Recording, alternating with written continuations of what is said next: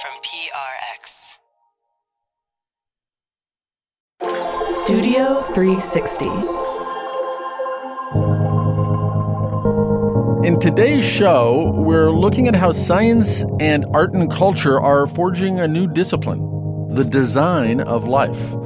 Synthetic biology used to be completely the stuff of science fiction or of huge corporations on the super secret down low.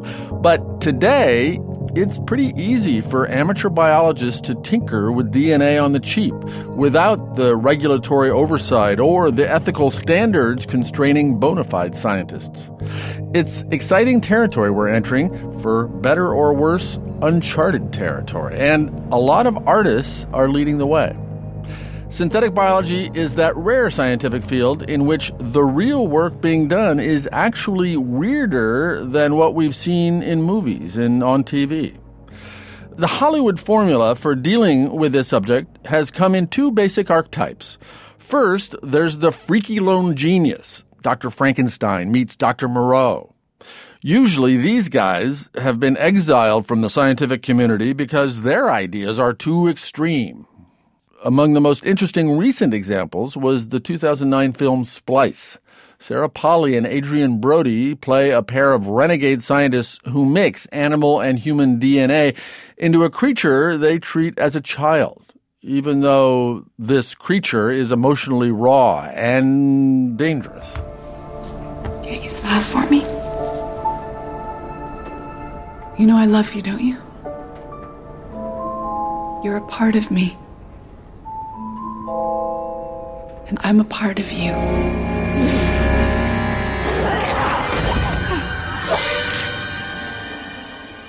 Then there's the other scientist archetype, the one who works for a corporation and has a blind spot to the dangers of letting business drive science. When mayhem inevitably ensues, it's not their fault. They were just doing their job, like the character played by Bryce Dallas Howard in Jurassic World. We have learned more in the past decade from genetics than a century of digging up bones. A whole new frontier has opened up. We have our first genetically modified hybrid. You just went and made a new dinosaur? Probably not a good idea. These stories tend to get more interesting when synthetic biology is woven into the fabric of society. That's why the 1997 film Gattaca is so beloved. It takes place in a future where eugenics and designer children are the everyday MO. It explores questions of humanity and genetic destiny, whether some qualities like bravery, creativity, guile can't be synthesized. Ethan Hawke plays a character created the old school way. Each day I would dispose of as much loose skin, fingernails, and hair as possible to limit how much of my invalid self I would leave in the valid world.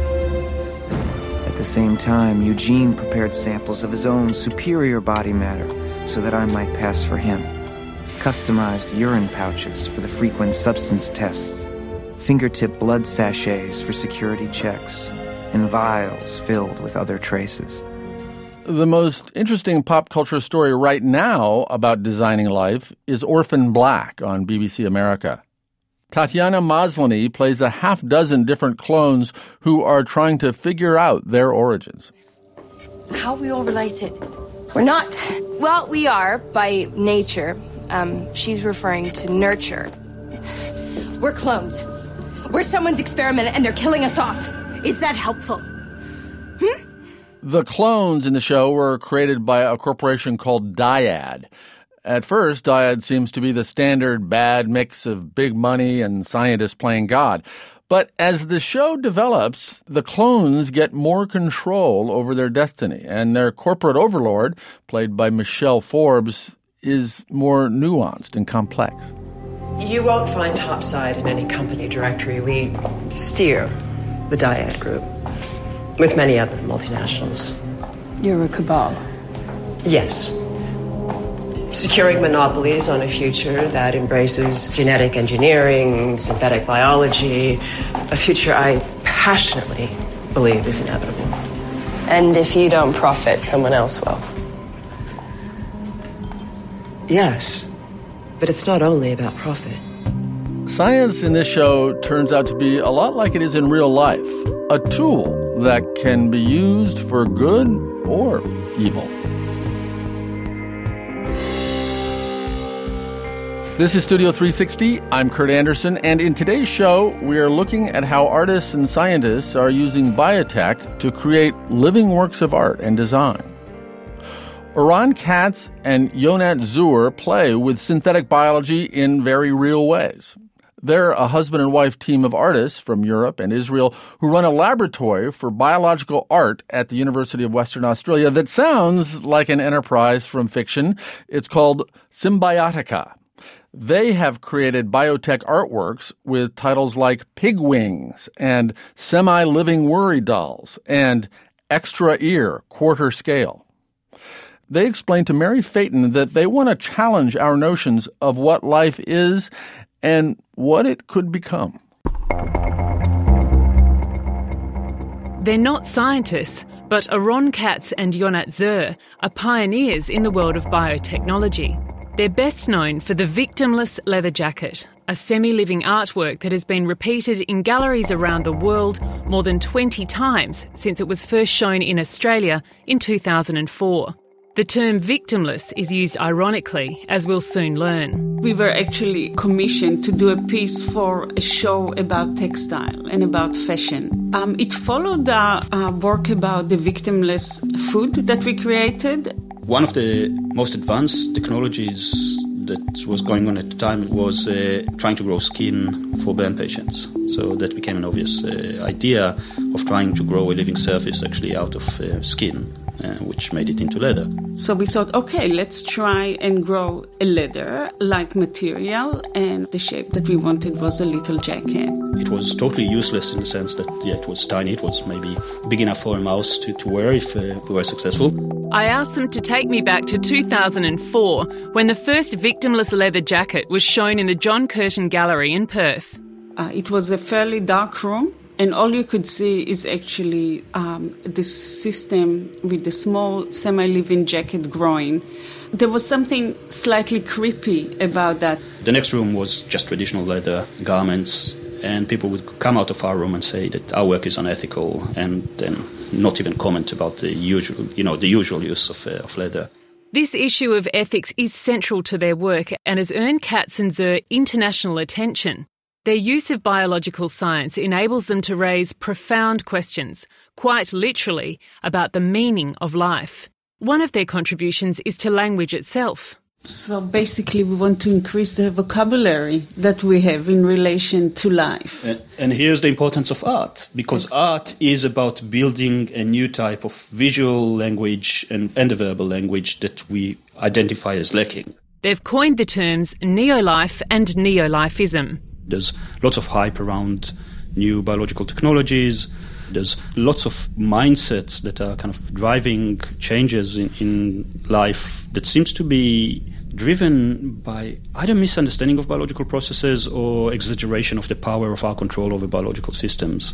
So neo-life is the new approaches to life. Neo-lifism is the fetishization of that, which is something that Yonat and myself has been kind of culturally scrutinizing for the last 20 years. Katz and Zur oversee artists from all over the world who come to do their research at Symbiotica. And they're also busy with their own works in this rabbit warren of labs and offices, as Eran shows me. On my tour, I see cell cultures being fed. I see a lab with several projects underway. And then we come across one of the tissue culture labs. It's in this small, plain white room where the walls are lined with sterile hoods that he and Yonat have spent countless hours on projects including the victimless leather jacket. Is this a space where you recall having some eureka moments? It's not so much eureka moments as much as, wow, it's alive, it's growing, it's working. Yeah, it's kind of interesting when you work with living systems. Obviously, it's not just you thinking about an idea and trying to make it work. It's almost trying to collaborate with the living systems that you try to impose your will over. So when we've done the victimless leather, for example, I remember the moment where we put everything together and it worked was quite a stunning moment for us. We head along the hallway to what Eran refers to as the most evocative room in the whole building. cryogenic storage. The room holds just a row of freezers and a pot of swirling liquid nitrogen. But the ideas cooked up in here would fit comfortably in the realm of science fiction. There are cells here which are frozen for 30, 40 years. And taking them outside of the freezer and actually bringing them back to life is quite a magical moment. Bringing frozen cells back to life? It seems incredible. It's actually a mist that you put in the liquid and it spreads, and then you look down the microscope and you see that those cells, after a while, are starting to grow and divide and be alive again. The cryogenic storage is like a frozen library of liveness, just waiting to be awakened. This awakening raises one of the ethical issues that Symbiotica asks us to question. The growing cells are kept alive with fetal calf serum. The meat industry calls fetal calf serum a byproduct of meat processing. A cow is sent to slaughter, is found to be pregnant, and the serum is taken directly from the heart of the calf fetus. For 65 years, scientists have tried to find a synthetic replacement, but have failed. In order to grow cells, and especially muscle cells, in order to grow them in such a volume that would make any viable in vitro meat exercise work, you still need to use this fetal calf serum. So in the sense, you still have to grow cows to take the calves out, to suck the blood out of the calves in order to grow this lab meat. So that doesn't make any sense. Fetal calf serum is expensive too, adding up to $75 to the cost of every gram of in vitro meat.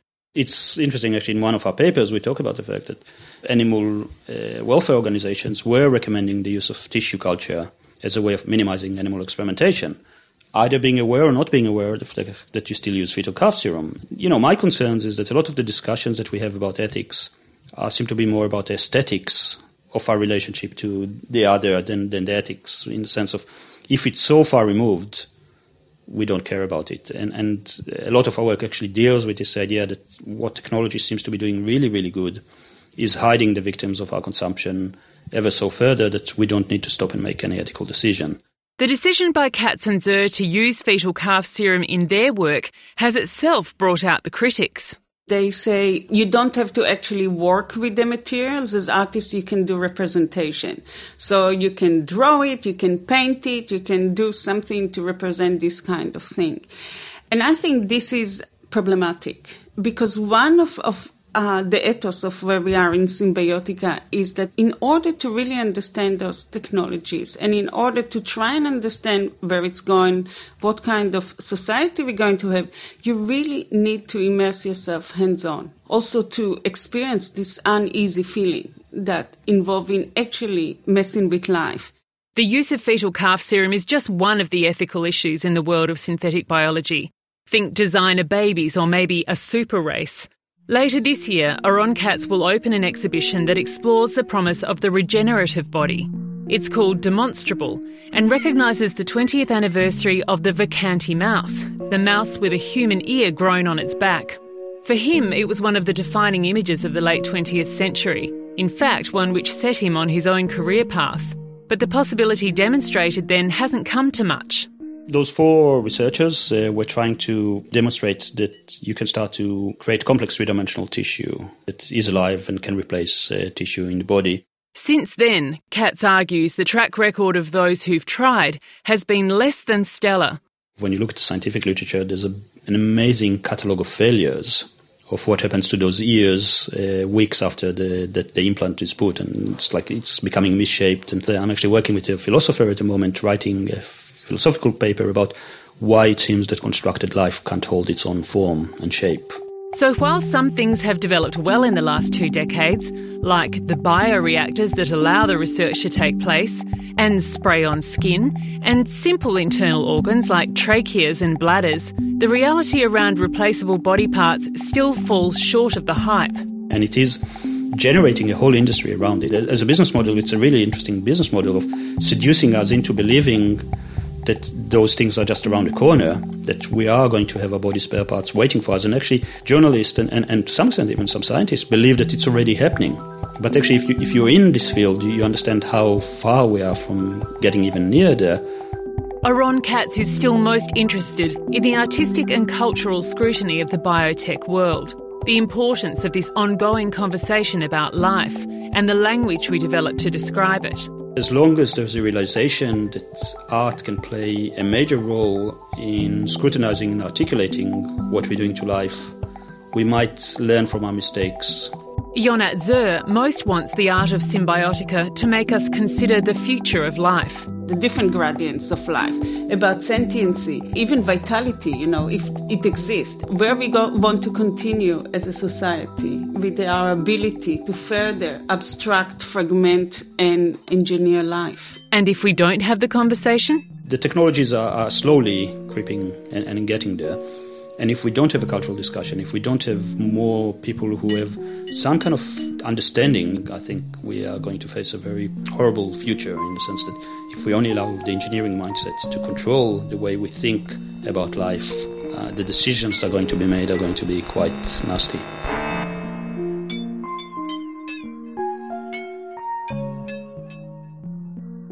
Oran Katz and Yonat Zur run Symbiotica, which is a lab for biological art at the University of Western Australia. That story originally aired in 2015 and was produced for us by Mary Phaeton.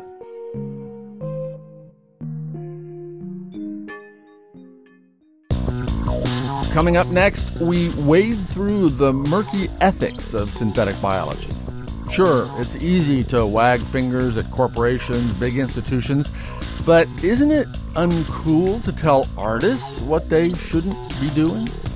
That's just ahead in Studio 360 from PRI and WNYC. Stay with us.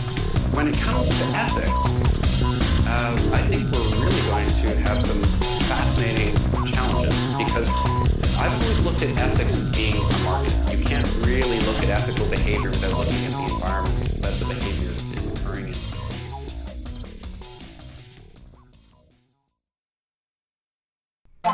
Studio 360. In today's show, we're looking at how synthetic biology is creating new tools for artists and a new subculture of scientists. A standard definition of synthetic biology is hard to come by. Basically, it's any kind of biological product that has the capacity to self-regenerate, to grow and adapt. If that sounds slightly creepy, well, yeah. Here to help me sort through the ethical concerns and look to the future of what is and might be possible are two scientists who frequently collaborate with artists and designers. Drew Endy is a professor of bioengineering at Stanford University, and Christina Agapakis is a biologist at Ginkgo Bioworks, her startup in Boston that calls itself an organism design company. Drew and Christina, welcome to Studio 360. Thanks for having us. Glad to be here.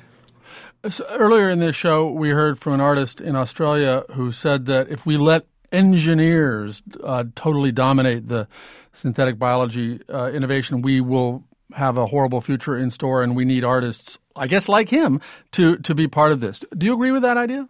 I would strongly agree with that, speaking as an engineer. You know, if you look forward only to the nerd rapture, so to speak, yeah. that doesn't seem particularly compelling. I think that artists and designers are some of the best people one could partner with to imagine what it is that we wish for. I think it also brings a lot of other aspects to bear on the conversation around biotechnology. So, for example, if we were all looking at a painting together, we wouldn't expect that the three of us would have the same opinion of the painting. And that's something very natural in art. Why should it be the case in biotechnology that we expect everybody to agree to have the same opinion on a particular process or product? That's foolish in a way. So I couldn't agree. I guess that's Oran Katz you're referring to. I couldn't agree more with that sentiment.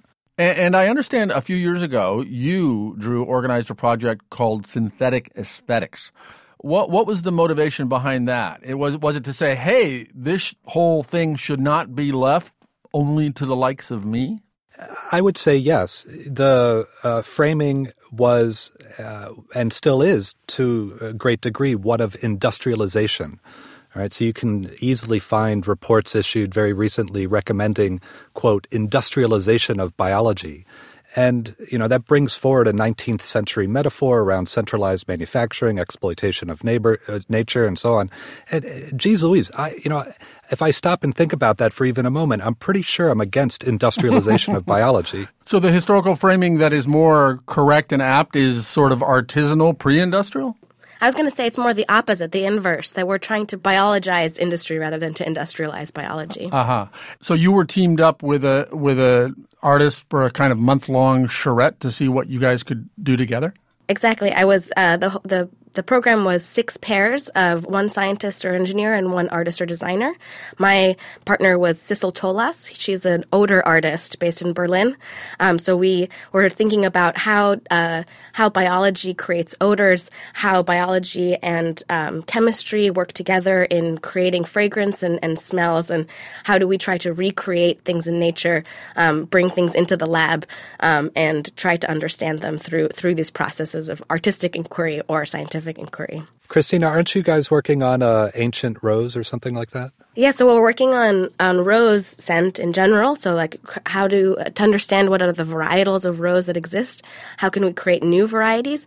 But also can we create extinct flowers, the scent of extinct flowers. That's like cool. Find DNA, maybe something frozen in permafrost, or use kind of an evolutionary biology approach to approximate the kind of original or ancient and lost flowers, and then use the technology that we have to recreate those scents. And Drew, what else is there that something we haven't touched upon, which is probably the most exciting for me, is partnering with mushrooms to make stuff. And so, for example, there are 2 companies, one on the East Coast, another on the West Coast, called Ecovative or MycoWorks, respectively, and they're making with mushrooms. So for example, if you happen to be down at MoMA over the last summer, you would have seen about a 40 or 50-story tower constructed from mushrooms that had been worked with to basically build macroscopic so-called biobricks and then grow together into a intact structure that then later on composts itself.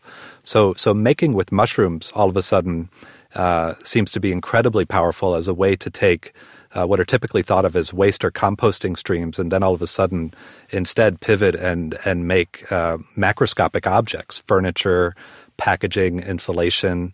And when I look forward into that area, increasingly the mushrooms seem capable of supporting very precise manufacturing with microscopic patterns and so on.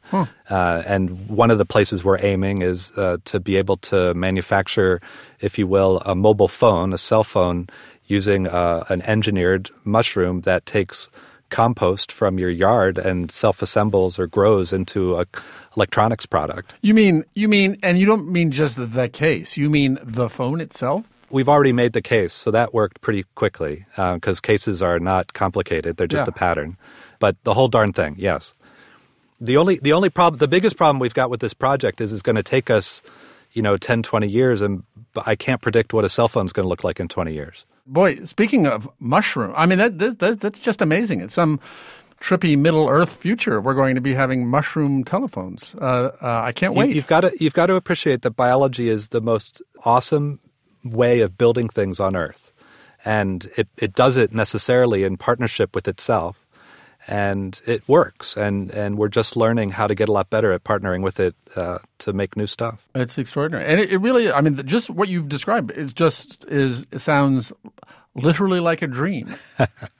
One thing I've been interested in finding out about this field is that fetal calf serum is this indispensable part of tissue reproduction. I didn't know that. And I'm wondering, is that going to be the case forever, or is that just what we need to do now and we're going to move beyond it? There is work to make a vegetarian plant material derived form of serum so that you don't have to sacrifice an animal to grow your mammalian cells. So in a decade, we may not be using calves necessarily? Not an expert on the timing of that. Yes, I would wish not. Yeah.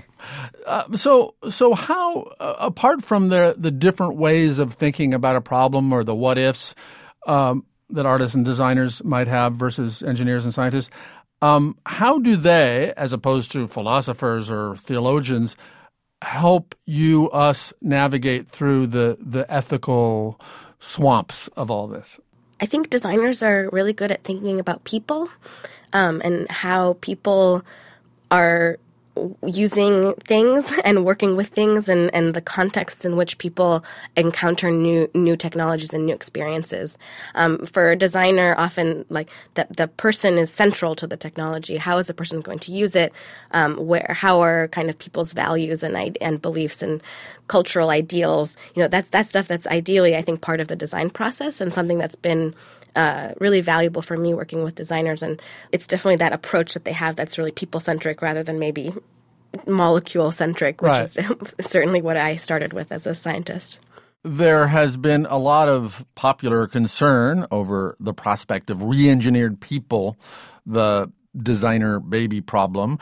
Is that worth thinking or fretting about now, or is it still too far in the future to spend much energy contemplating? I mean, it's a topic that people are worrying about now, whether we like it or not, with recent advances of new tools for editing existing pieces of DNA being applied in non-viable human embryos. And the Chinese are apparently doing it. Right. So at the same time, it strikes me that there's a little bit of a conceit underlying such work in that, for example, a common consideration, which is valid, is to say, well, how could we make decisions that would impact future generations? Always a good thing to wonder about. But in this particular case, because the tools by which the work is happening are changing so quickly, if you wanted to imagine what's available in a few human generations for engineering biology, the tools we have today are just likely to not be relevant. And so it seems like, it's certainly appropriate to have the conversations and to, think things through, but at the same time to not assume too much importance for the self and the now. The world that will be enabling of people in the future will be much more powerful. That reminds me of two things.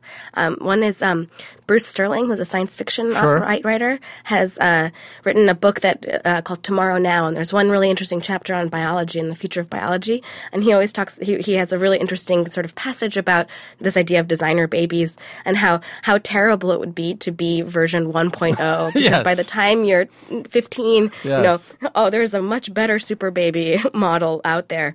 But the second thing also is I think it's really important when we're talking about engineering people to think about how these stories affect the way that we think about us now, the non-engineered version of us. When we talk about sort of the gene for X, Y, or Z, whether it's, a gene for intelligence, for certain personality traits, for whatever it is, to realize that those are extreme oversimplifications of what's actually going on in our own biology, and that there is no gene for almost anything, and that all of these things are happening in interaction with our environment, with our culture and our upbringing. So just the idea that we could engineer like better people, it calls into question what does it mean to be better, and really to make that fundamentally about genetics rather than about all this complexity of biology in its context, in its environmental context, I think is really limits us in many ways beyond the conversation about designer babies. We have had some thousands of years to develop a ethical, moral apparata. This whole realm seems to be coming at us with that existing set of moral, ethical rules without any obvious application. It seems as though we need to sort of, I never thought of that. Well, we've never had to deal with that.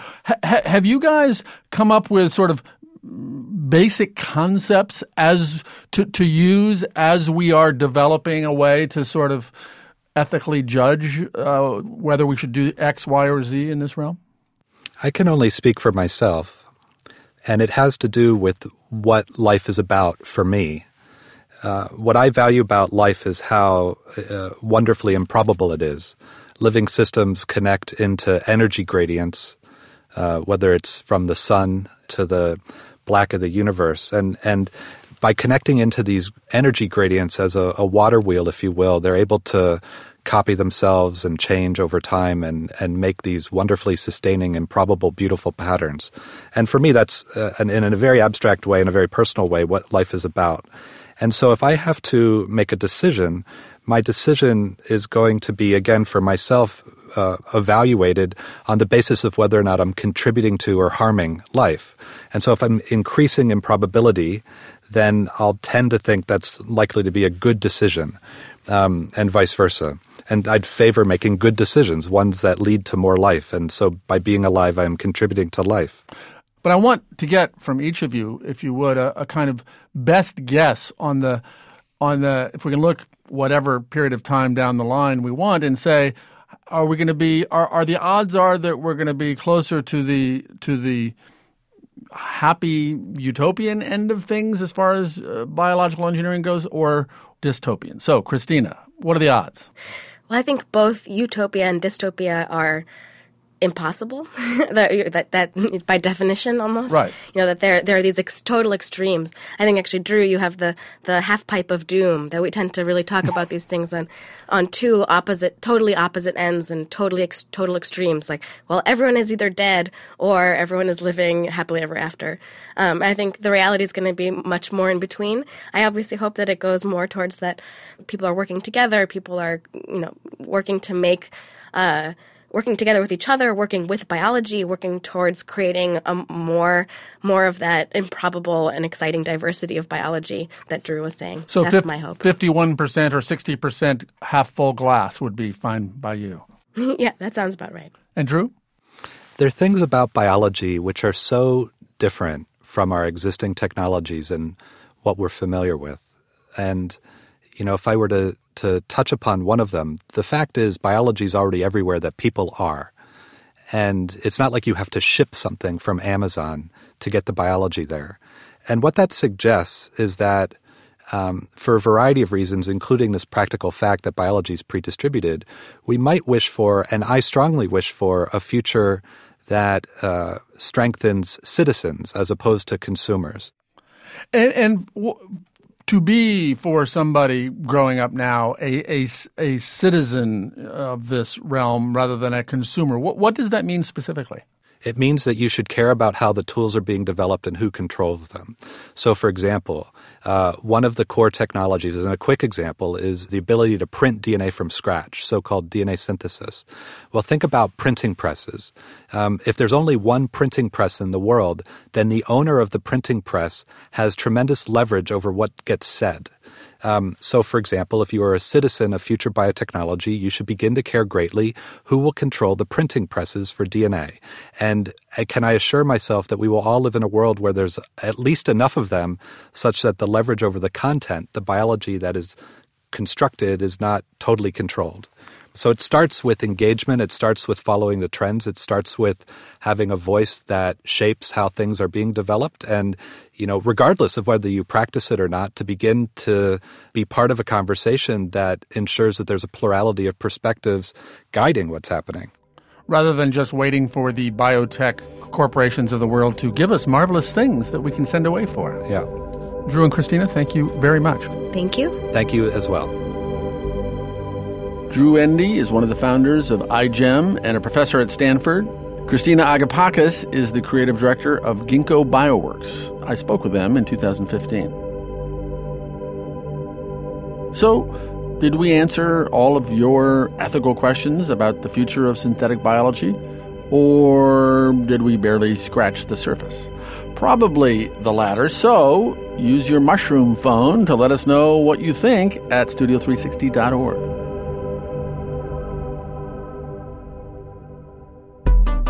Coming up, our reporter Julia Wetherill personally plunges into DIY biology. Can she go from newbie to Dr. Moreau in just 3 classes? I'm going to put my actual DNA into the agar. Got it. Got it. How to grow your own art supplies. That's just ahead in Studio 360 from PRI and WNYC. Stay with us.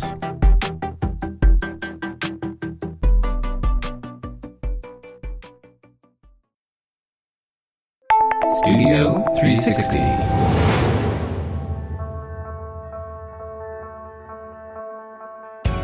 As we've been hearing this hour, synthetic biology isn't limited to the worlds of giant research institutions and corporations. There is a growing movement to democratize biotech and put its tools into the hands of biohackers, artists, hobbyists, and now public radio reporters. We asked Julia Wetherill to take a crash course in designing life at GenSpace, which is the world's first community biolab in downtown Brooklyn. This is what Dr. Ellen Jorgensen, the director of GenSpace, tells her students on the first day of class.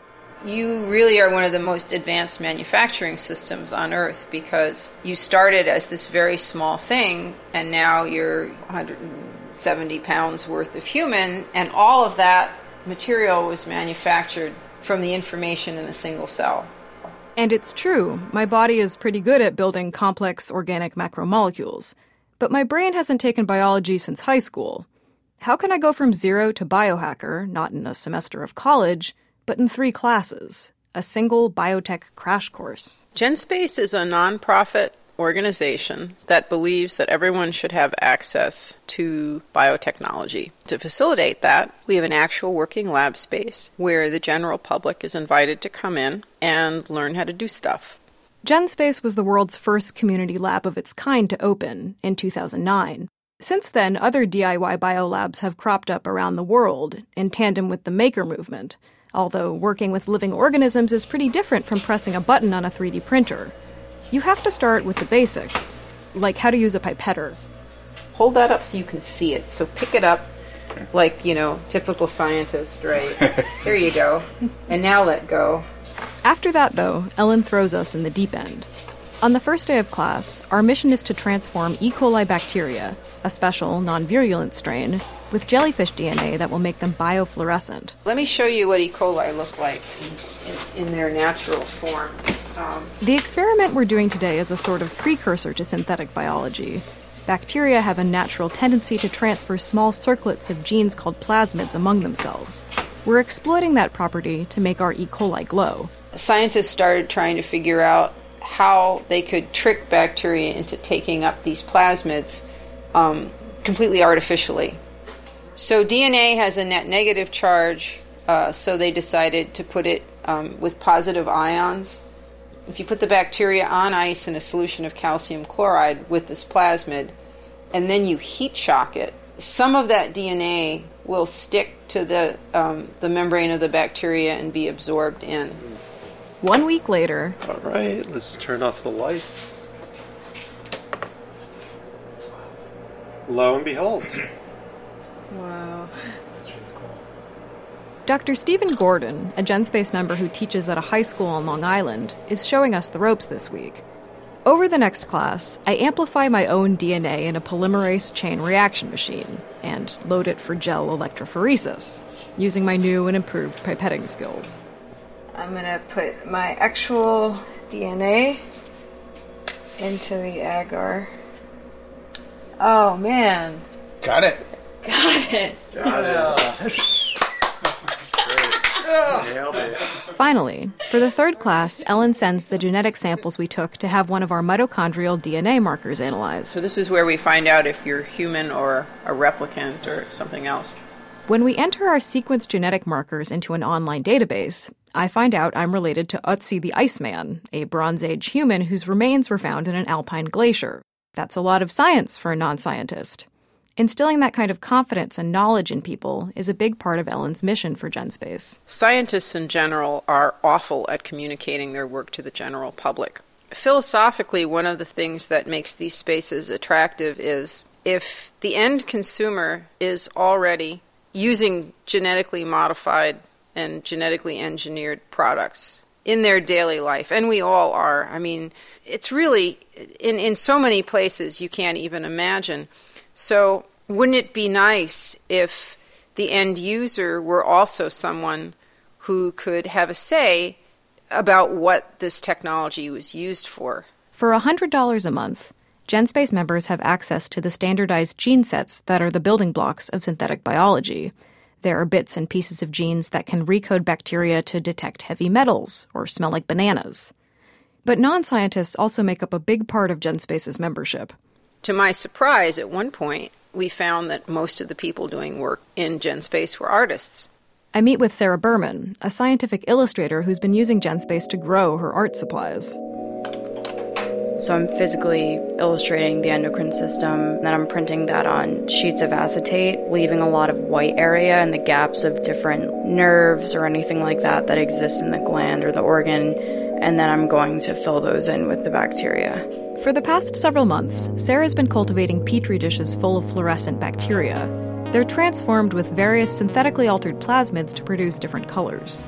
She'll layer them onto her illustrations of endocrine organs, creating a mixed media installation that comments on organic communication systems in our bodies and in bacterial colonies. I feel very lucky that such a space exists, where I can just kind of play with the idea of these things and learn a lot about it, I guess without really much judgment. I mean, here I am like a scientific illustrator coming into a biology laboratory and working with various strains of bacteria. I don't know, I think that's pretty cool. Opening up the gates of bioengineering to unusual suspects could drive the big discoveries of the future. You could say that people like Gregor Mendel were DIY bio because they were amateur biologists. And as genetic engineering continues to shape our lives, GenSpace and organizations like it are offering us the chance to take things into our own hands. I would like to see everybody have a working knowledge of something like genetic engineering the same way we have a working knowledge of electricity. We treat electricity with respect, but we're not afraid of it. I think we need to get to that place with some of the new DNA science. Thanks to Julia Wetherell for that story. You can find out more about GenSpace at studio360.org. Science fiction literature, like the movies, has its own predictable tropes. One of the most common storylines is the well-intentioned scientist who creates a vaccine that accidentally wipes out most of humanity, except for a few plucky survivors.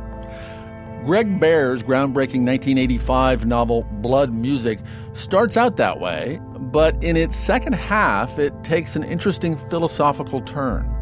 The book is about the creation of a synthetic virus made up of tiny biological computers, which are intended to improve the human body, giving it routine maintenance from inside out, and maximizing human potential.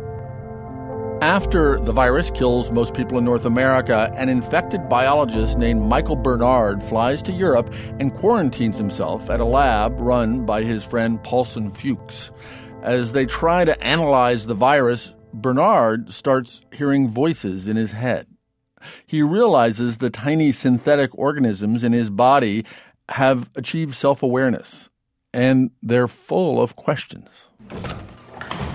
At noon, Bernard's lunch was delivered through the small hatch. He ate slowly, reflectively, occasionally glancing at the monitor.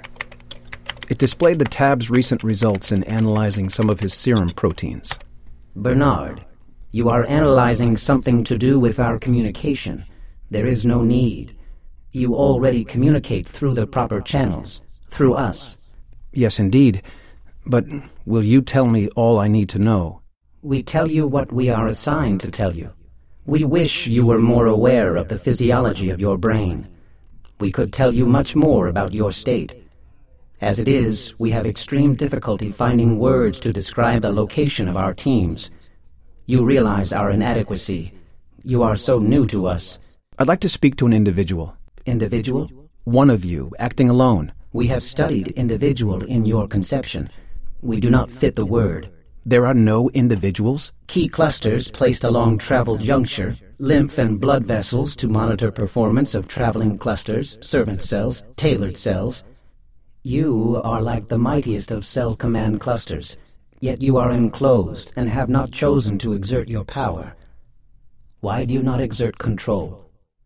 I'm getting tired now. Please leave me alone for a while. Understood. Michael? Paulson Fuchs stood in the reception area. Hello, Paul, Bernard said. I've just been having the weirdest conversation. Yes? I think they're treating me like some sort of minor deity. Oh, dear, Paulson Fuchs said. And I probably only have a couple of weeks left. They stared at each other through the 3-layer glass. Paulson Fuchs tried to speak several times, but nothing came out. He lifted his hands helplessly. "Yeah," Bernard said, sighing.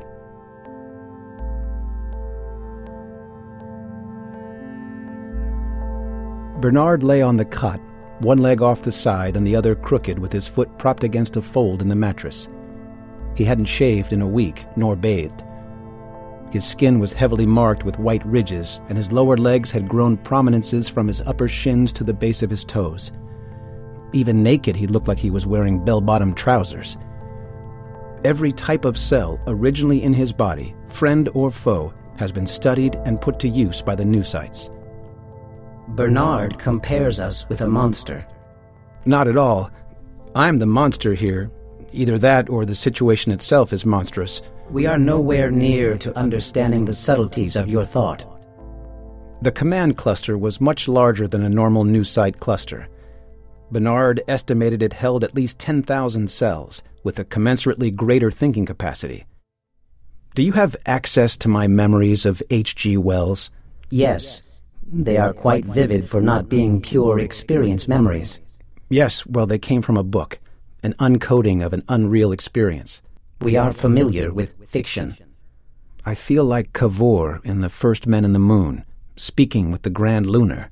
We are very different, Bernard. Far more different than your comparison with the unreal experience would suggest. We can no longer hold your body form. What? You will be withdrawn into our realm again soon, within 2 days. All your work in the macro scale must be completed by that time. No. We have no choice. We have held off long enough. We must transform. No, I'm not ready. This is too much. He sat up on the edge of the cot, his grotesquely ridged face dripping sweat.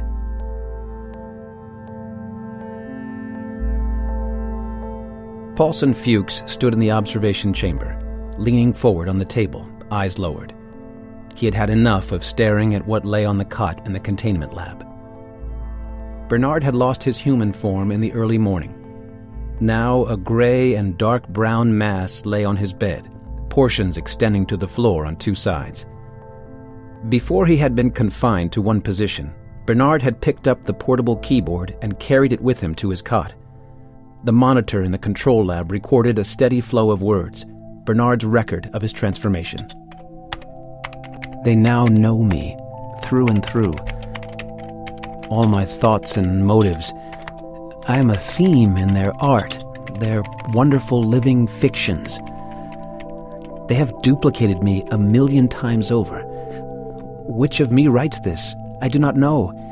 There is no longer an original. Paul, I wish you could join us. We are aware of the pressures on you. No, you must destroy. I do not like my old self, Paul. I have given it up, most of it. Pruned away withered pieces.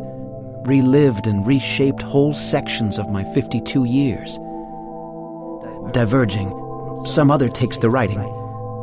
Meeting myselves, command clusters coordinate, celebration. Drunk with experience, freedom, knowing. Brief. Coming. New year.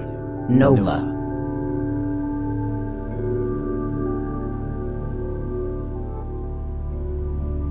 That was Stephen Carney reading excerpts from Greg Bear's 1985 novel Blood Music. Studio 360's Eric Malinsky produced our story. From my heart and from my hand, why don't people understand my intention? That is it for this week's show. Thank you very much for listening. Studio 360 is a co-production of WNYC and PRI, Public Radio International. Our production team includes Jenny Lawton, Andrew Adam Newman, Louis Mitchell, Krista Ripple, Sam Kim, Skylar Swenson, Tommy Bazarian, Zoe Saunders, Gabriella Cortez, Judy Gu, Jackie Harris. Studio 360's series on creativity and science is supported in part by the Alfred P. Sloan Foundation, enhancing public understanding of science and technology in the modern world. More information is online at sloan.org. PRI, Public Radio International. Next time in Studio 360, the brilliant Taylor Mack dives deep into the history of American pop music and brings it back to life one decade at a time. And the 1770s decade is about how America was founded on booze, man-boy love, and dandy revenge. That's next time in Studio 360 from PRI and WNYC.